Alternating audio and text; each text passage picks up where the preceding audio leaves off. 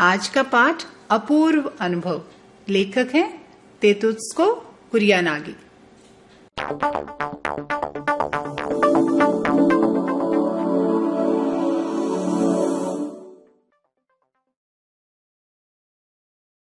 अपूर्व अनुभव नामक पाठ में तोतो-चान और यासुकी-चान नामक दो जापानी बच्चों के संघर्ष की कहानी है।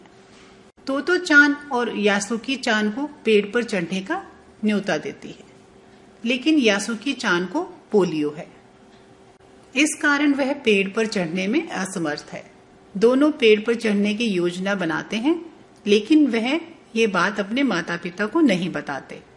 तोतो-चान अपनी माँ से झूठ बोलती है कि वह यासुकी-चान के घर जा रही है। वह यासुकी-चान को स्कूल में मिलती है और उसे लेकर अपने पेड़ के पास पहुंचती है। इस पेड़ पर वह कई बार चढ़ चुकी थी।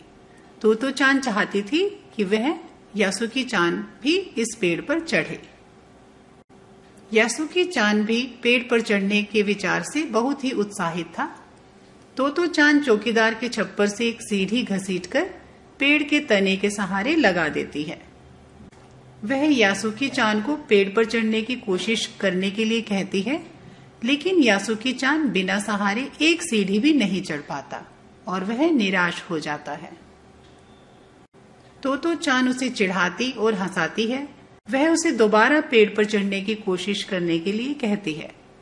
अब वह चौकीदार के छप्पर से एक तिपाई सीढ़ी ले आती है।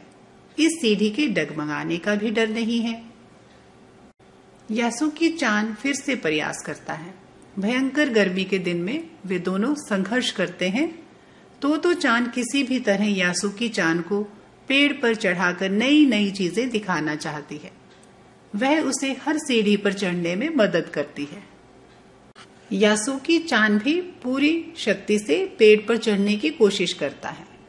आखिरकार वह पेड़ के पास तक पहुंच ही जाता है। तभी तोतो-चान को लगता है कि उनकी सारी मेहनत बेकार गई। यासुकी-चान पेड़ के पास तो पहुंच गया, लेकिन पेड़ पर चढ़ नहीं पा रहा था। तोतो-चान उसे पेड़ का सहारा लेकर लेटने को कहती है। वह उसे पेड़ की ओर पूरी शक्ति से खींचती है। यह खतरे से भरा काम था, लेकिन दोनों को इस स्थिति में देख कोई भी व्यक्ति डर जाता। लेकिन यासुकी को तोतो-चान पर पूरा विश्वास था। अंततः तोतो-चान यासुकी को पेड़ पर खींच लाने में सफल हुई। वे दोनों बहुत खुश थे।